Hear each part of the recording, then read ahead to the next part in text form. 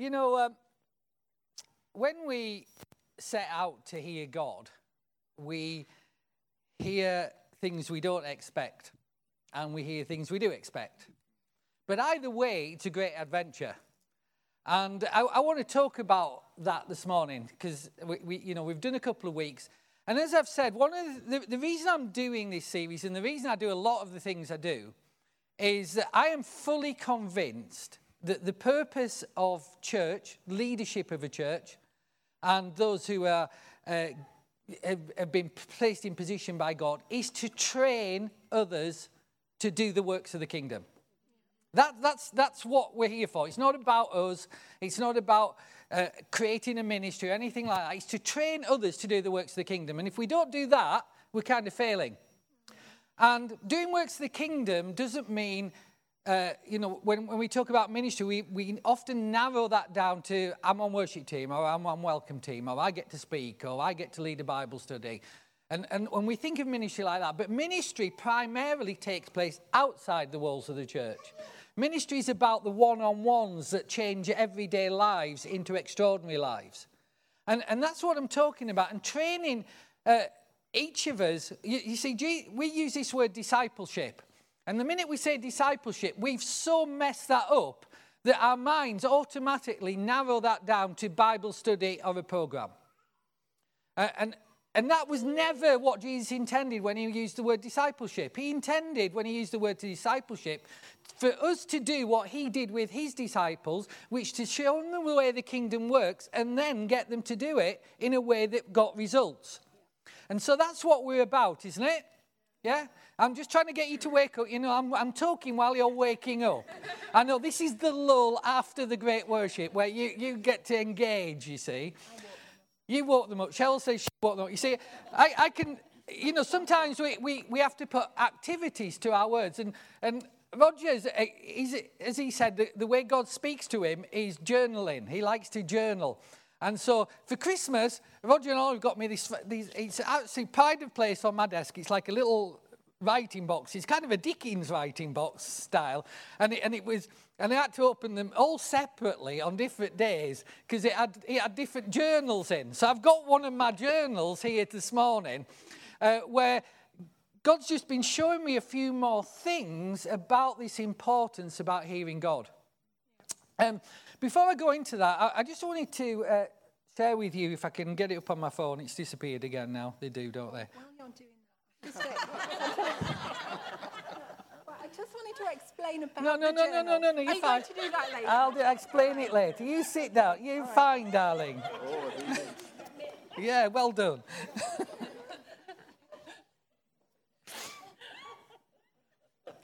What she wants to tell you is that my journal, because Roger and Olive love me very much and they know I love superheroes, has Thor on it. And Cheryl wants to explain that I'm not backsliding because I've got a picture of Thor the superhero on the front of my journal. Okay? He looks like a little devil. No, he doesn't look like a little devil. Orange, Cheryl. Yeah. Anyway, here's a testimony. You remember, I guess it was about 2-3 weeks ago, I was telling the story of one of our ladies in our outreach group over in Royston.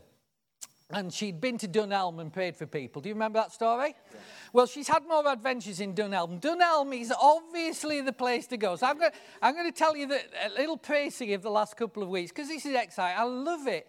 And it fits in with this thing God is saying to us about being ordinary people who do extraordinary things. And it's not difficult, because when we get our heads around it, we realize that actually we are doing nothing.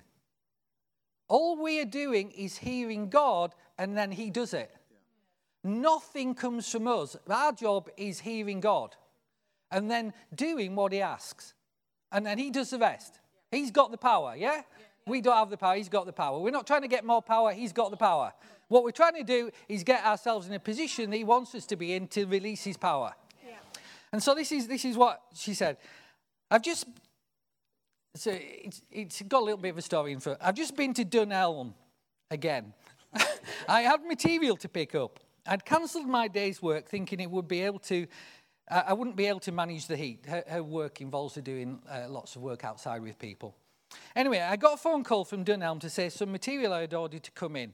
Knowing the car had air conditioning and the store did too, I thought this was a good idea and perhaps it was God. So I went.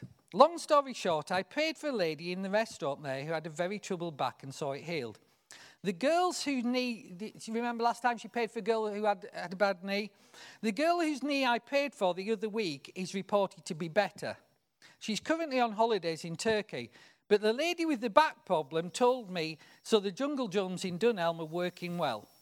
I explained something of Jesus and gave the new lady my number. On the way out, I saw a lady with a crutch getting out of her car. I asked her about it and she was recovering from a broken foot.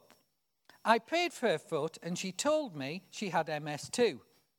I prayed, and as I prayed, one of her toes straightened. And she said she was tingling from head to foot.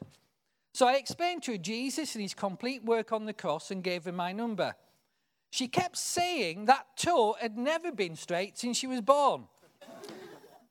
It's her daughter's wedding on Saturday, and she said, I'm going to enjoy it a whole lot more. We've already texted each other. It's so exciting. Now, went on about 5 or 6 days. Just had word back from a lady I prayed for outside Dunelm with the crutch because of the broken foot. Hi, Ruth. No pain in my foot all weekend. Wow. So whatever you've done worked. Thank you very much. As I said, it was her daughter's wedding on Saturday. I asked her if there had been any difference with regards to her MS. I think that's really good, the fact that she heard the testimony, but that she was asking, following up, like not being worried in case nothing had happened, actually saying, is there any change? Is there any difference with regards to her MS? And if she had been dancing at the wedding, her reply, she goes, I have had MS for over 20 years, so there's a lot of muscle deterioration. But I have noticed that I have a lot more movement in my feet and legs since you prayed. I have physio next week, so let's see. Yes, I danced at my daughter's wedding. Isn't that brilliant? Absolutely brilliant. That's why Jesus works through each of us, so that we can bring the kingdom to others. You know, if we often talk about being a prophetic people, don't we? And the truth about being a prophetic people is the world outside sees us as presenting the kingdom to them in a way that they've not understood before. So being a prophetic person involves representing Jesus in the world. And to do that, we have to actually hear him first. That's the first step of being a prophetic person, is to hear God's voice. Hear the voice of the Spirit. And then the second step is to actually be obedient and do what you believe he's told you to do. Yeah? And so when we talk about being prophetic to the world outside, or being a prophetic church, which we want to be, then it's not just prophecy in here for us, it's representing, or the word represent is represent Jesus, represent the Jesus in us to others, representing Jesus to others outside the church. And so that's how God uses us, ordinary people, to do extraordinary things. And that gets me really excited. You know, I got excited last week because, you know, after the meeting last week, I heard various testimonies. One I particularly loved, it came up on Facebook, was from a lady we know, and she'd had tinnitus for a number of years. And when Carly was calling things out last week, she got completely healed of tinnitus. And so that's exciting. But what I found really exciting was it was a lady, you know, you all know her, Dawn. She's on holiday this week. Dawn actually put on there, yes, last year I'd had tinnitus for 15 years. Last year when Carly came, I was healed of tinnitus, and I'm still healed of tinnitus. And that's what we want. We want testimonies, not just about the in the moment, but the lasting life changed, isn't it? So I just want to take us back to that first step of being a prophetic person, which is hearing the voice of God. And I was writing down in my journal, which Cheryl's now made so amazing, just at breakfast the other day. I'm actually looking at something else. I'm actually, because the way God works with me, he works in kind of bursts. I get bursts of revelation, then nothing. And then a burst, and then nothing. So I'm in a burst at the moment, which you'll, in theory, if I actually understand what he's saying, you'll get to hear sometime in the new year. But I just want to start there and then pick up at just the last bit that I'd already intended to talk about hearing God. But I was looking at the way Jesus operated and related to his Father. Because Jesus is on earth, and we are told he was a man full of the Holy Spirit. And so, as people who are full of the Holy Spirit, Jesus should be our model for what it looks like to be a Holy Spirit-filled person on the earth. Do you agree? I mean, I know that's a big concept, but nevertheless, it's a Bible concept. It's a true concept. And so, that's what we're looking at. And the thing that struck me as I was reading this is I was in John, where Jesus is talking about how he relates to the Father. That's the book of John, written by the Apostle John, who's one of Jesus' followers. And John's the one that records these elements of relationship.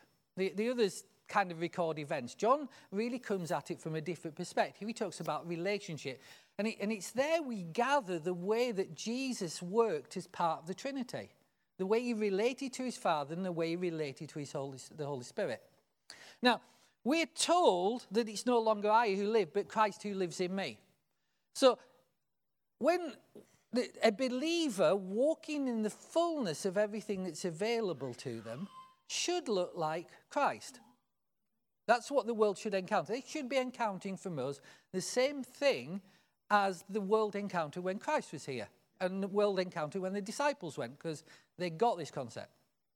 And I think one of the reasons perhaps that we don't see the fullness operating in our life is that we kind of get in the cart before the horse. Does that translate to you Southerners? Cart before the horse? Yeah? It's probably a bit low-key for Cambridge grads, you're not down there. But cart before the horse means like you're getting something ahead of where it should be. And I think often we try and run before we can walk. There you have, I've got all the little metaphors in today, going for it big time. So here's the thing that really struck me the other morning when I was having breakfast. That Jesus depended totally on the Holy Spirit to do the work. Now, this is Jesus, and he's depending totally on the Holy Spirit. And this is what really struck me, and therefore, so should we. If Jesus had to depend totally on the Holy Spirit, there's only one way this kingdom things work, which is to depend totally on the Holy Spirit. And we find at various bits that Jesus is taught by the Holy Spirit. He's empowered by the Holy Spirit. And here's one other thing. He did not do one single miracle until he was baptized in the Holy Spirit. Yeah? So, in John 14:10, I haven't got these because this is kind of a bit spontaneous just for my journal, okay? So John 14:10, it says this. The words, so this is Jesus speaking, the words that I speak, I do not speak on my own authority. But the Father who dwells in me is the one who's doing the work. Now, let's just unpack that a minute. The words that I'm saying, I'm not saying from my authority. These aren't coming from me. I'm saying these because I've actually heard them from the Father. Now, if you think about it, all the recorded things we have that Jesus says, what he's saying there is, I got them first by hearing them from the Father. And unless I heard them from the Father, I didn't say them. And it really struck me, and it challenged me as well, is if that's true for Jesus, it needs to be true for us too. And that's why this thing about hearing God's voice is so important. And that's why I think we get the cart before the horse, because we say all sorts of things, do all sorts of things, get into all sorts of arguments and all the rest of it, and we've not been told by God to do that. We run a lot of things off our own bats. Yeah. Somehow we think we know better than God, and it's not that the things we're doing are bad. In fact, they're pretty good. But they're not the Holy Spirit. They don't, and if they're not the Holy Spirit, they don't have the ability to cut through the way the Holy Spirit's words cut through. To get away from all the arguments and get to the core of the issue of the person's heart. Yeah. And that's why, I was really kind of struck by this. So the second bit I found interesting in that, he says, it's the Father who dwells in me who does the works.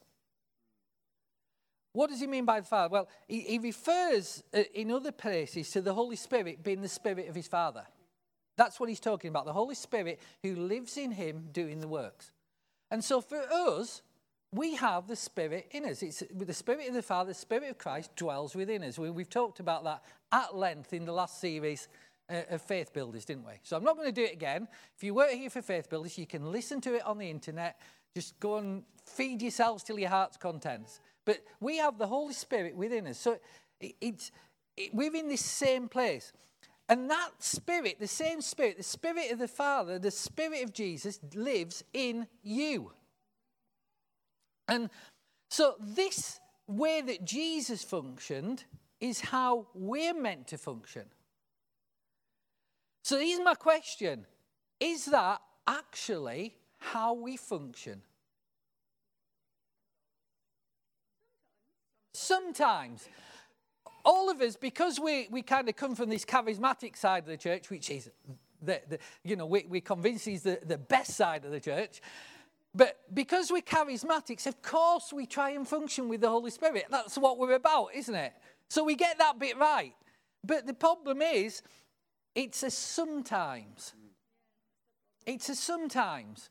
And a lot of the time, we don't have that intimate relationship with the Father, with the Spirit, with Jesus, so that we do a lot of what we do and say a lot of what we say and argue a lot of the arguments we argue without reference to the voice of God. And it's not, get me right, it's not that we're doing, what we're doing is bad, or in fact, it's probably really, really good. But it's not what the Spirit would have us do in that moment necessarily. Sometimes it will be, sometimes it won't. But if we're doing it without hearing the voice of God, it'll be hit and miss. And I believe that's why we're having so little impact in our day. Because we are doing a lot of things, but we are not hearing the voice of God and referring to God as much as we should be. It's a sometimes instead of total dependence. And so I'm sort of like thinking about this and thinking, well, what does that mean?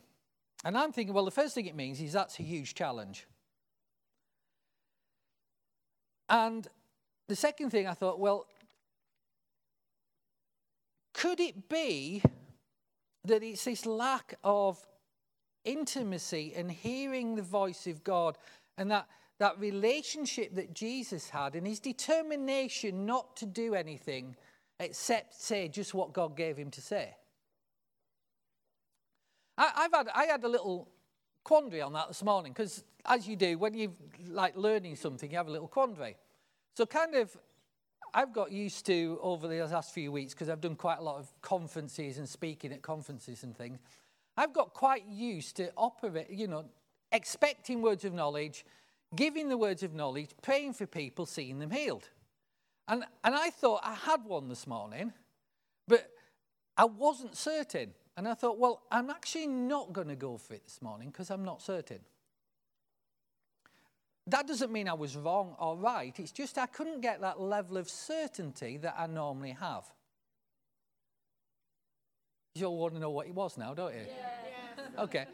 Well, here's this one. Okay. What I felt, because when I have words of knowledge, I feel things kind of physically. And the reason I wasn't certain this morning is I couldn't work out whether I was feeling something that was from God or it was just the fact that I'd driven for 6 or 7 hours yesterday. And so I felt a pain, which I didn't believe was mine, which started there and went down there into kind of my hip. Okay? And now, normally, when I feel that, I would have a certainty that I should give that and that the person I'm paid for was going to get healed. But because of that confusion around, was it because I'd driven? I didn't want to do something that wasn't the voice of God.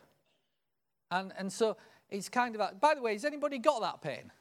Okay, there you go, you see. Oh, like 3, yeah, you should have gone for it. Yeah, there you go, you see. Okay, stand up. Yes. If you put your hand up, you can stand up, can't you? Right, I'm going to pray, and then you're going to stand on one leg. Okay, that's what I got. All right, pray, and you're going to stand on one, the leg where you've got the pain, not the other leg. Father, right now, in the name of Jesus, we thank you for that word. We thank you for giving it. And right now, I say, in the name of Jesus, pain be gone. Muscles be healed. Tendons be healed. Bruising, go. Hip pain, go in the name of Jesus. Amen. Stand on your legs. Thank you. Having trouble balancing? Okay. Right, I want you to test your legs. Have a wander around while I'm talking. You can wander around. You're all right. Have a wander around. If it's a free country, it's a free place. You can wander around. Try your legs out. Okay, I'll carry on. So that was just me being honest there. I couldn't get to a level of certainty on that. So I'm not. For me, it's really important that I hear God and only do what I've heard. Amen? So here's my question. Could it be that our responses to people, from our logic, our reasoning, our learning, our perspectives, are making things worse and not better? Oh, yeah. I'm just asking you that, because it's kind of a biggie for the church, I think. Because we're running on logic, reasoning, perspectives, understandings, methods, ideas, and we're getting into arguments, debates, not only amongst with the world outside, but amongst ourselves. Could it be that the fact that we're not just speaking what we hear from God into these debates is actually making things worse, not better? And it's not we're saying anything wrong in the debate, it's just not helping because it's entrenching. Yeah. And when you're entrenched, you're not going to move.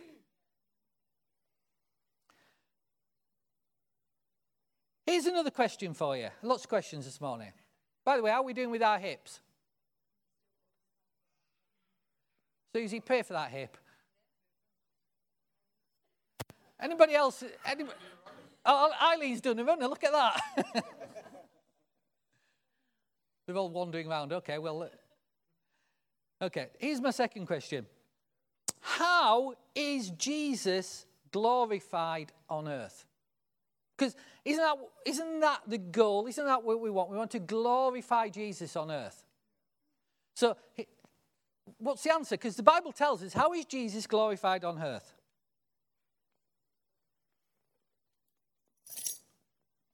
Here's the answer. John 16, verse 14.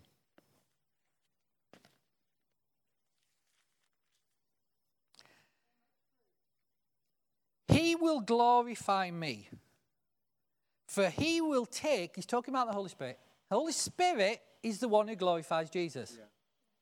The Holy Spirit will glorify me, for the Holy Spirit will take of what is mine and declare it to you. Yeah. All things that the Father has are mine. Therefore, I said that the Holy Spirit will take of mine and declare it to you. Here's the thing. All things are Jesus's. Because he's earned them all, he's paid for them all. They're all his. But the Holy Spirit's job is to take of those for the appropriate moment, for that situation, and declare it to you. He's the one that's going around saying, you've got it. What you need for this situation, you've got it. Don't know what to say? Stand in front of that person, I'll give you the words to say. Yeah. Don't know how to reach people? Go sit in a coffee shop, I'll show you what to do. Don't know how to plant churches? I'll make connections for you. He's taking from all that Jesus has, and he's giving us the bits we need when? When we need them. When we move in obedience to what he said. And as a result of that, Jesus is glorified. Because he gets the glory. Why? Because it's taking from what he is, it's using it then in accordance with what he's told you to do. Yeah. So who gets the glory? Well, it's not you, is it? It's not your ministry, it's not your church, it's not your Facebook page, it's Jesus.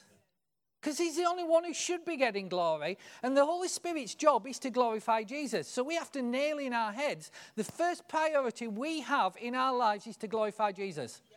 And then we truly will be Spirit-filled people.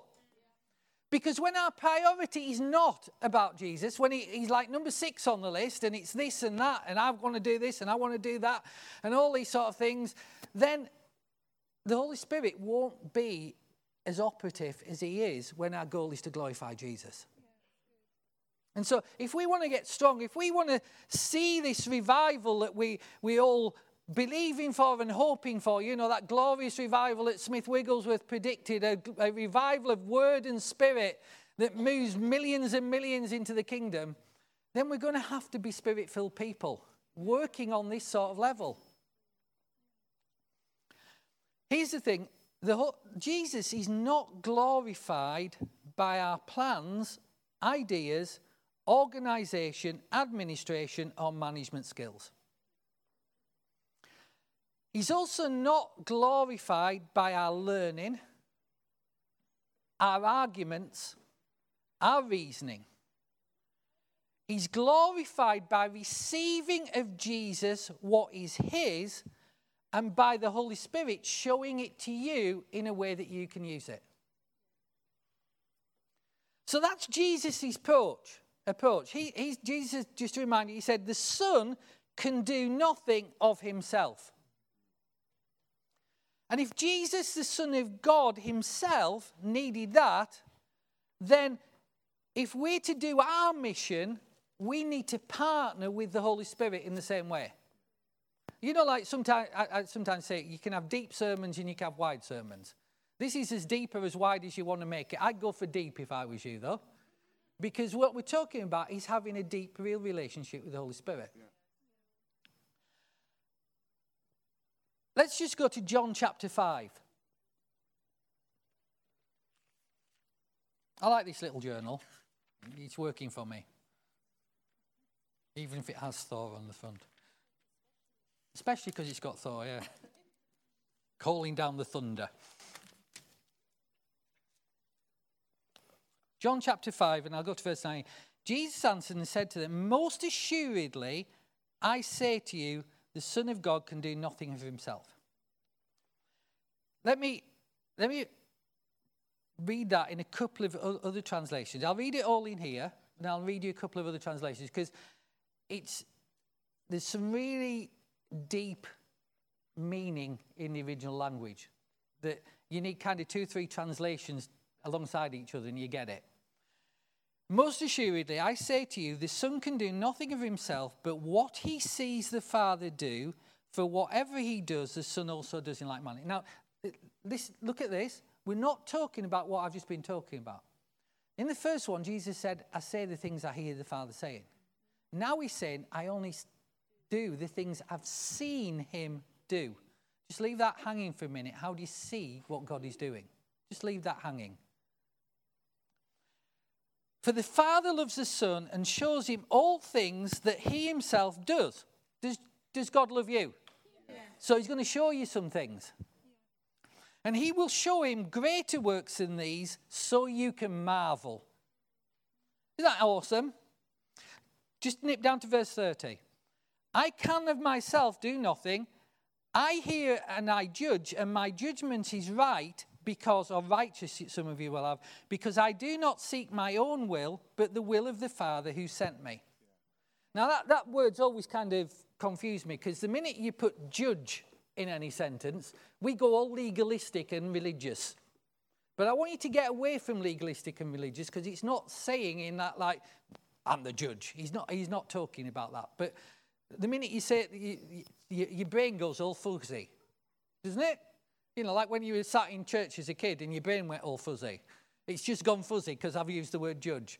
He's not talking about being the judge and judging sin and all that sort of stuff. That's not what this is about. Let me read you a couple of more versions. Remember I said, assuredly I tell you, what was mine start? Most assuredly I say to you, most assuredly, that's kind of good. Here's the Holman version. I assure you, the Son is not able to do anything on his own, but only what he sees the Father doing. For whatever the Father does, the Son also does. These things in the same way. So let's take it stage further. Jesus isn't just saying, I saw what God was doing. He's saying, I saw what God was doing, and I then went on and did those things really carefully to do them the same way as I saw. That's really kind of key. Jesus is saying, it was so much this relationship I had with the Father that what I saw him doing, I was really careful that I didn't step out of it. Because staying in it, I saw the things that he was doing. And then I saw them happen.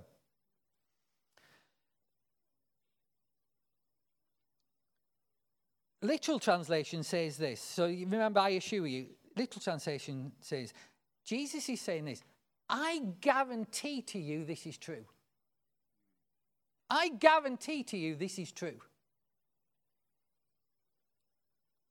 The Son cannot do anything on his own. So I guarantee to you it's true, you cannot do anything on your own. Anything you do on your own without the Holy Spirit doesn't have God in the process. He's not saying you can't do natural achievements on your own. One of the biggest tragedies of the body of Christ for the last 2,000 years is we worked out we could do a whole lot of things on our own. And we worked out now we can even have, big meetings by marketing and social media and all that sort of stuff. And again, nothing wrong with that. It's just not getting the results of the kingdom. We've got all these technological advantages now and all these manpower advantages and all these finance advantages, but we're not seeing the results that they saw when they had nothing in the New Testament, in the first 300 years of the church. We're not seeing it. We're seeing bits of it. Why are we seeing bits of it? Because sometimes we're here and sometimes we do it this way.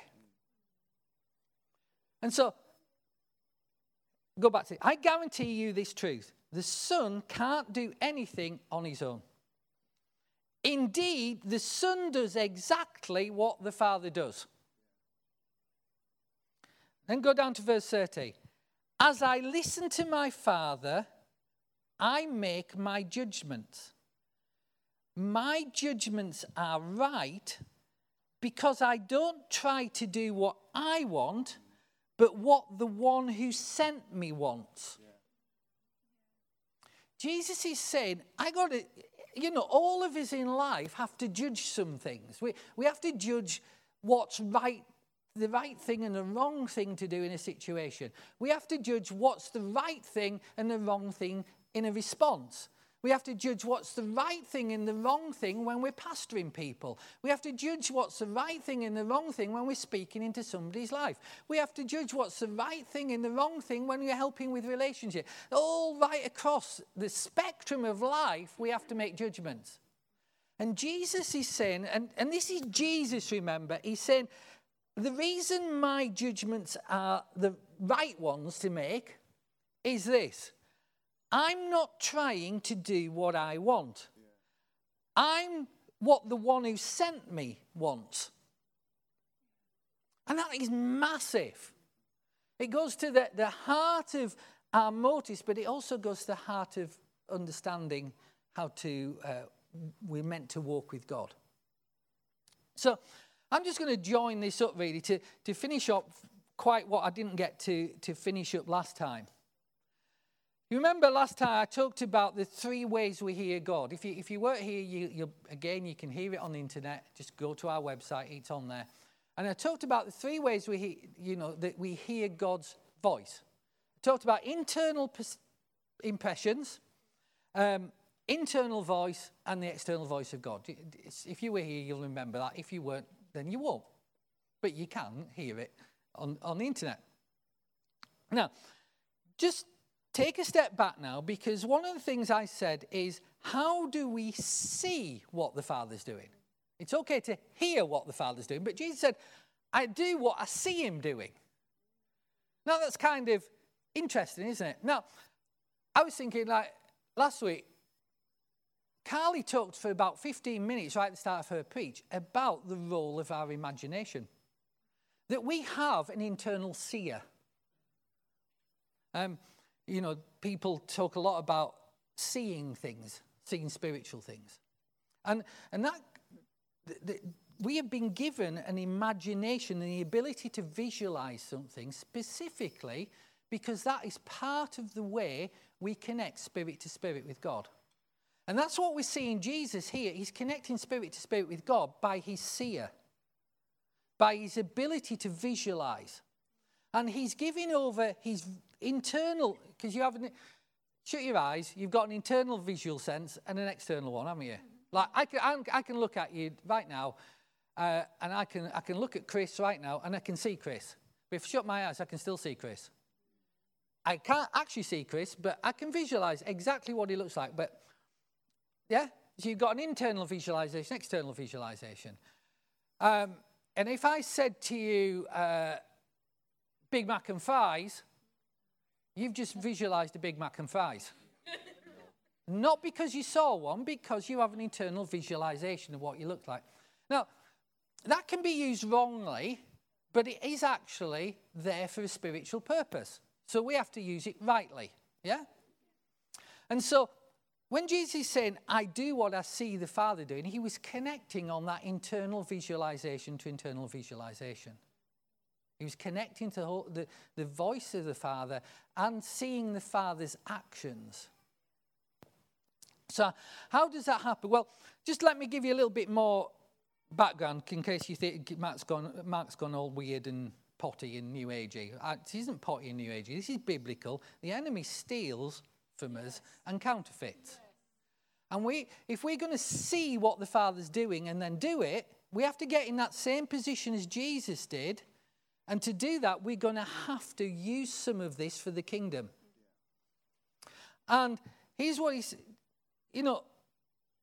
right through the Bible, we get kind of used to people having dreams and visualizations and things happening in the dreams and all that sort of stuff, don't we? Daniel and King Nebuchadnezzar and fingers on walls and all that sort of stuff. And some of it, you could go, well, maybe it was literal. Some of it, you go, well, it definitely wasn't literal. He was just like dreaming it and seeing it, because it tells you it's dreams or visions, or he was in a trance and the Lord spoke and that sort of thing.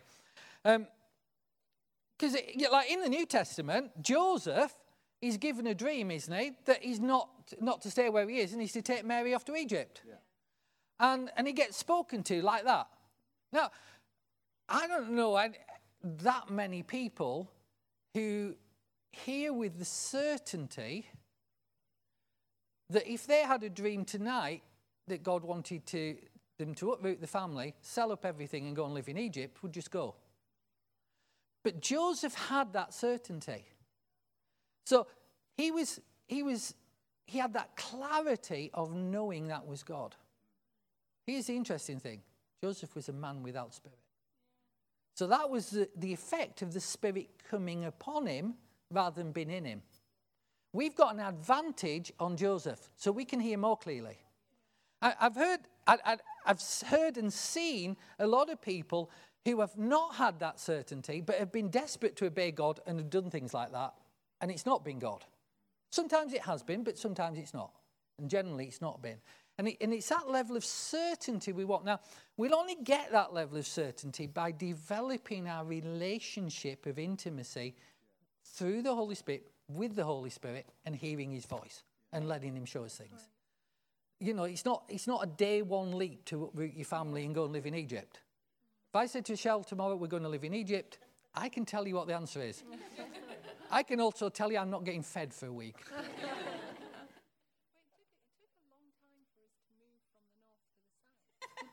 It did, darling. It took us 2 years to tell you that we'd heard God to move to Cambridge. 2 years. We did get here in the end, but that was only because she felt sorry for me. You know, the whole destiny of the New Testament church is changed by Peter having a vision. Because at that point, he's really struggling with how what Jesus has done has changed what was required under the Old Covenant. And whether that, you know, how does this all work? And he's got himself stuck. This is, you know, we read it because we read through Acts quite quickly, but this is years into the process. And God gives him a vision that says, don't you start saying things are unclean that I've now declared clean. Yeah? And so we see God operating like this at crucial moments in the body. And I think, you know, the reason these words are recorded in John about how Jesus was dealing with it and why he's really careful to distinguish that I said what I heard and I did what I saw. And they're different. Because you don't see what you heard. You hear what you heard. And you see what you see. So, how does this work? Well, the first thing I'll say is just caveat like with everything else. No matter how received, any word or picture that is contrary to the word of God is wrong. Let's just say that right up front. Yeah? So, if you have a dream about marrying this, I don't know, this hunky guy that you've seen on a film, and he's already married, it's wrong. I just tell you that. Or this girl that you've seen somewhere and she's married, it's wrong. Definitely wrong if you're married. Okay, you can get that sort of thing. You can. That's easy, isn't it? Some things you have to know the word to be able to tell whether it is God speaking or not. So we need to know the word. So how do we do this? Well, this is what, like a lot of what I've been talking about, this doesn't fit naturally with kind of mathematical, logical brains. It's art, not a science. It's a judgment thing. It's a judging of the Spirit. Yeah? That's what Jesus said, my judgments are right because I've judged right in the Spirit. So, I can only tell you how it works for me. Yeah? So, most of the time when God speaks to me, it's either through the word when I'm journaling, or it's visual. So I know I talked about internal words and all that, but that's not the norm for me. They're few and far between.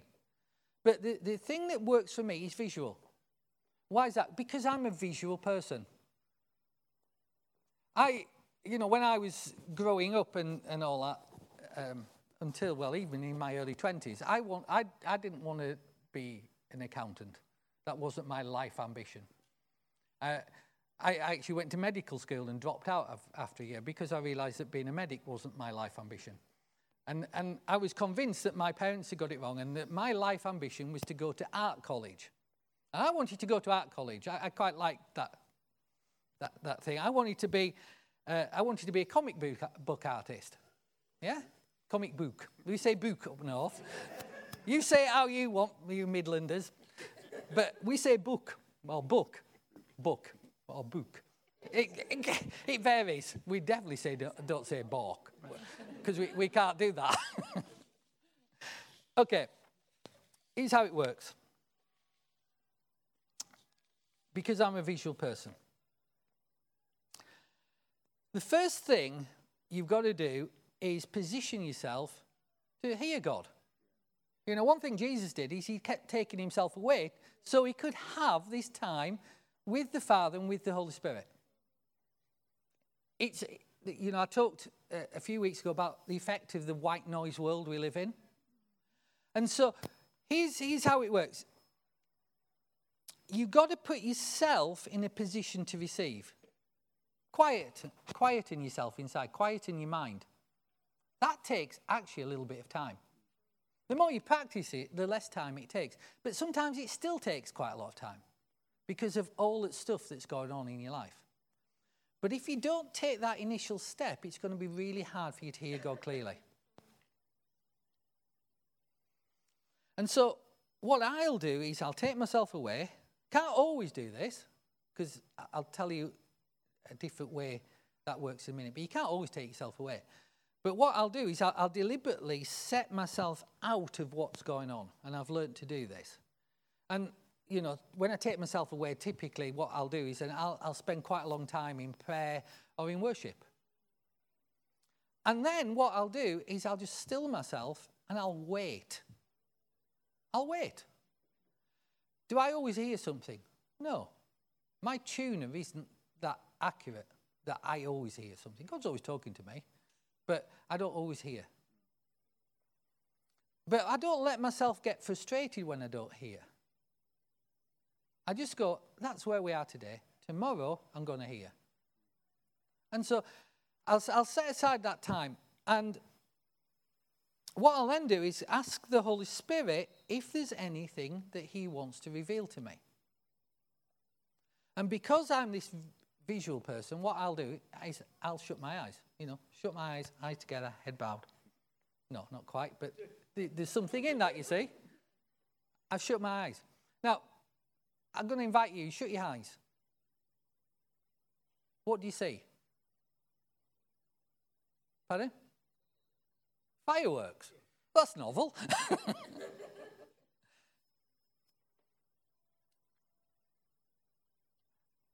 Normally when I ask that question, the first answer I get is, what do you see? And they say darkness.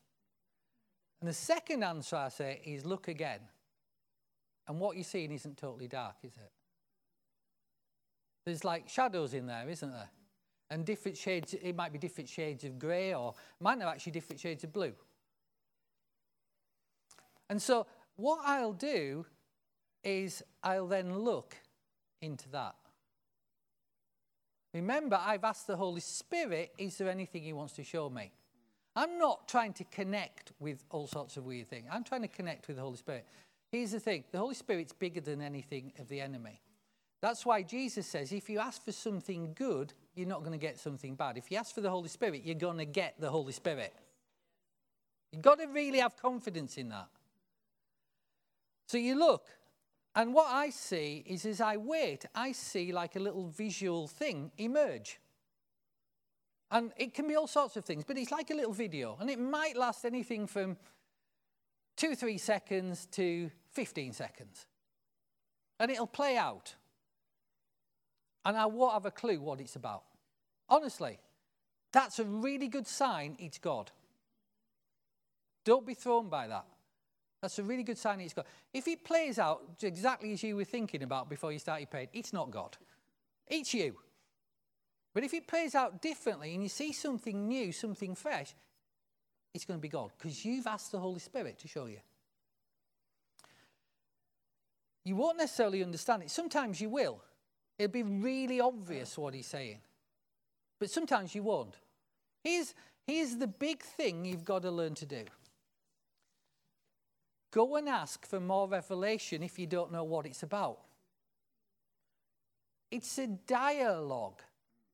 The Holy Spirit is not bothered by us asking questions. I've been doing this since I was at university now, and I have found that he's not fazed in any way whatsoever when I saw him. I have not a clue, Holy Spirit, what that's about. Could you give me some more explanation? Because right at the moment, we ain't getting anywhere.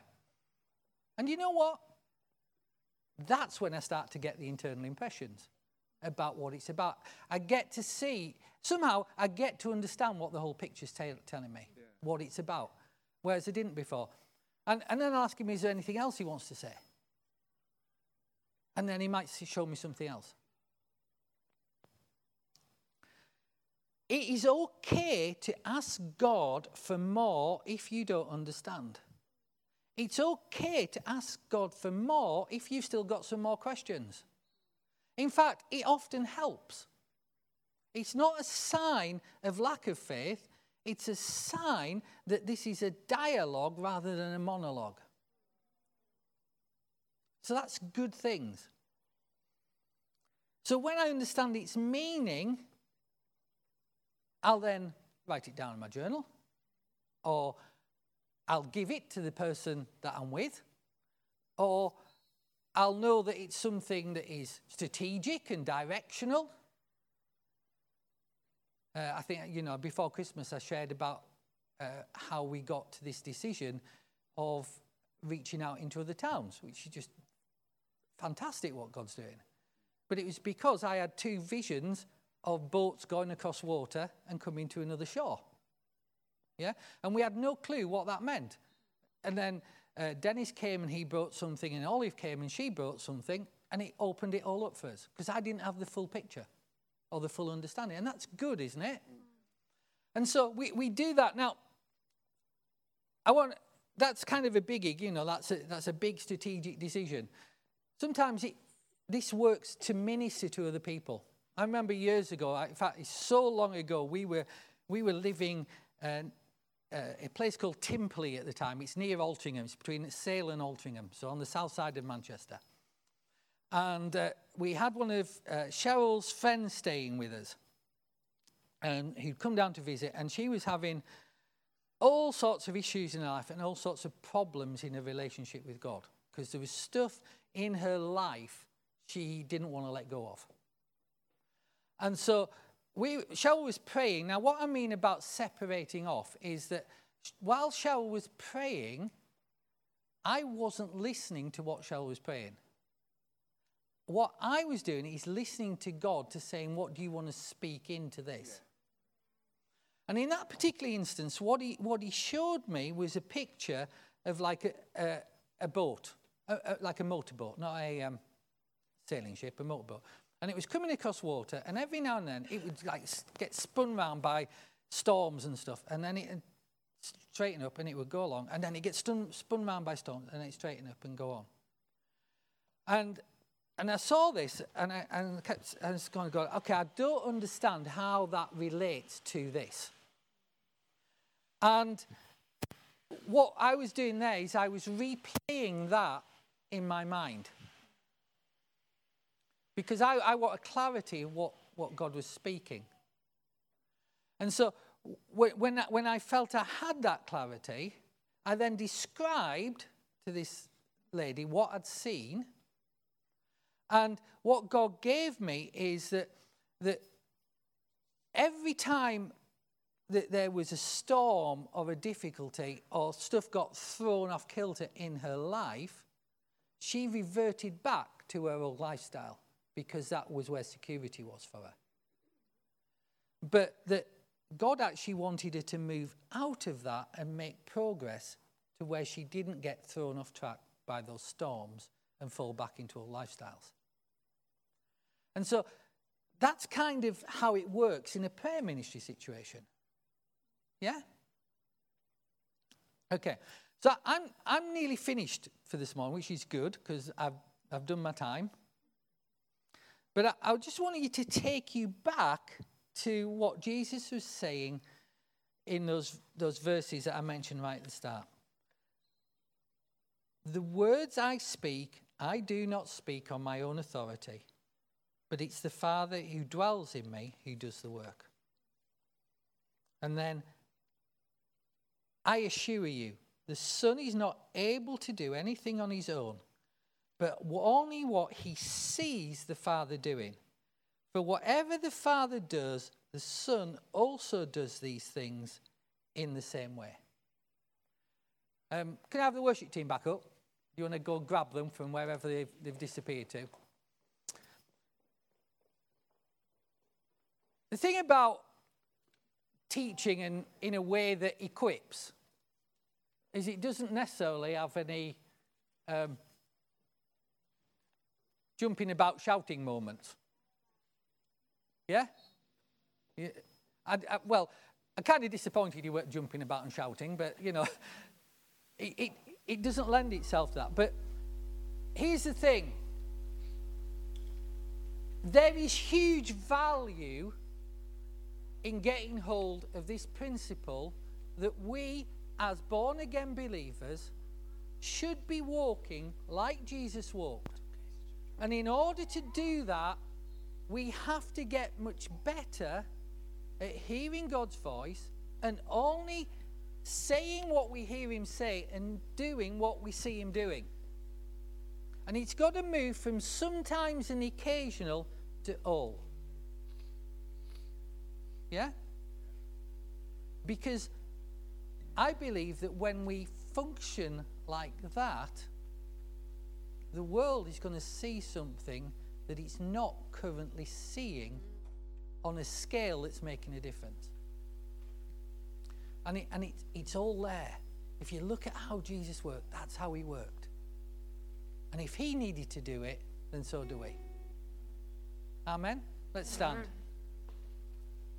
Father, thank you. I praise you.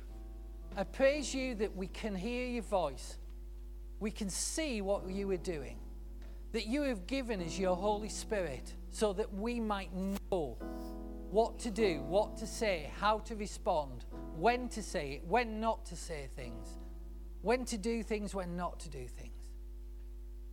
And we praise you, Lord. Praise you, Lord. Thank you, Lord.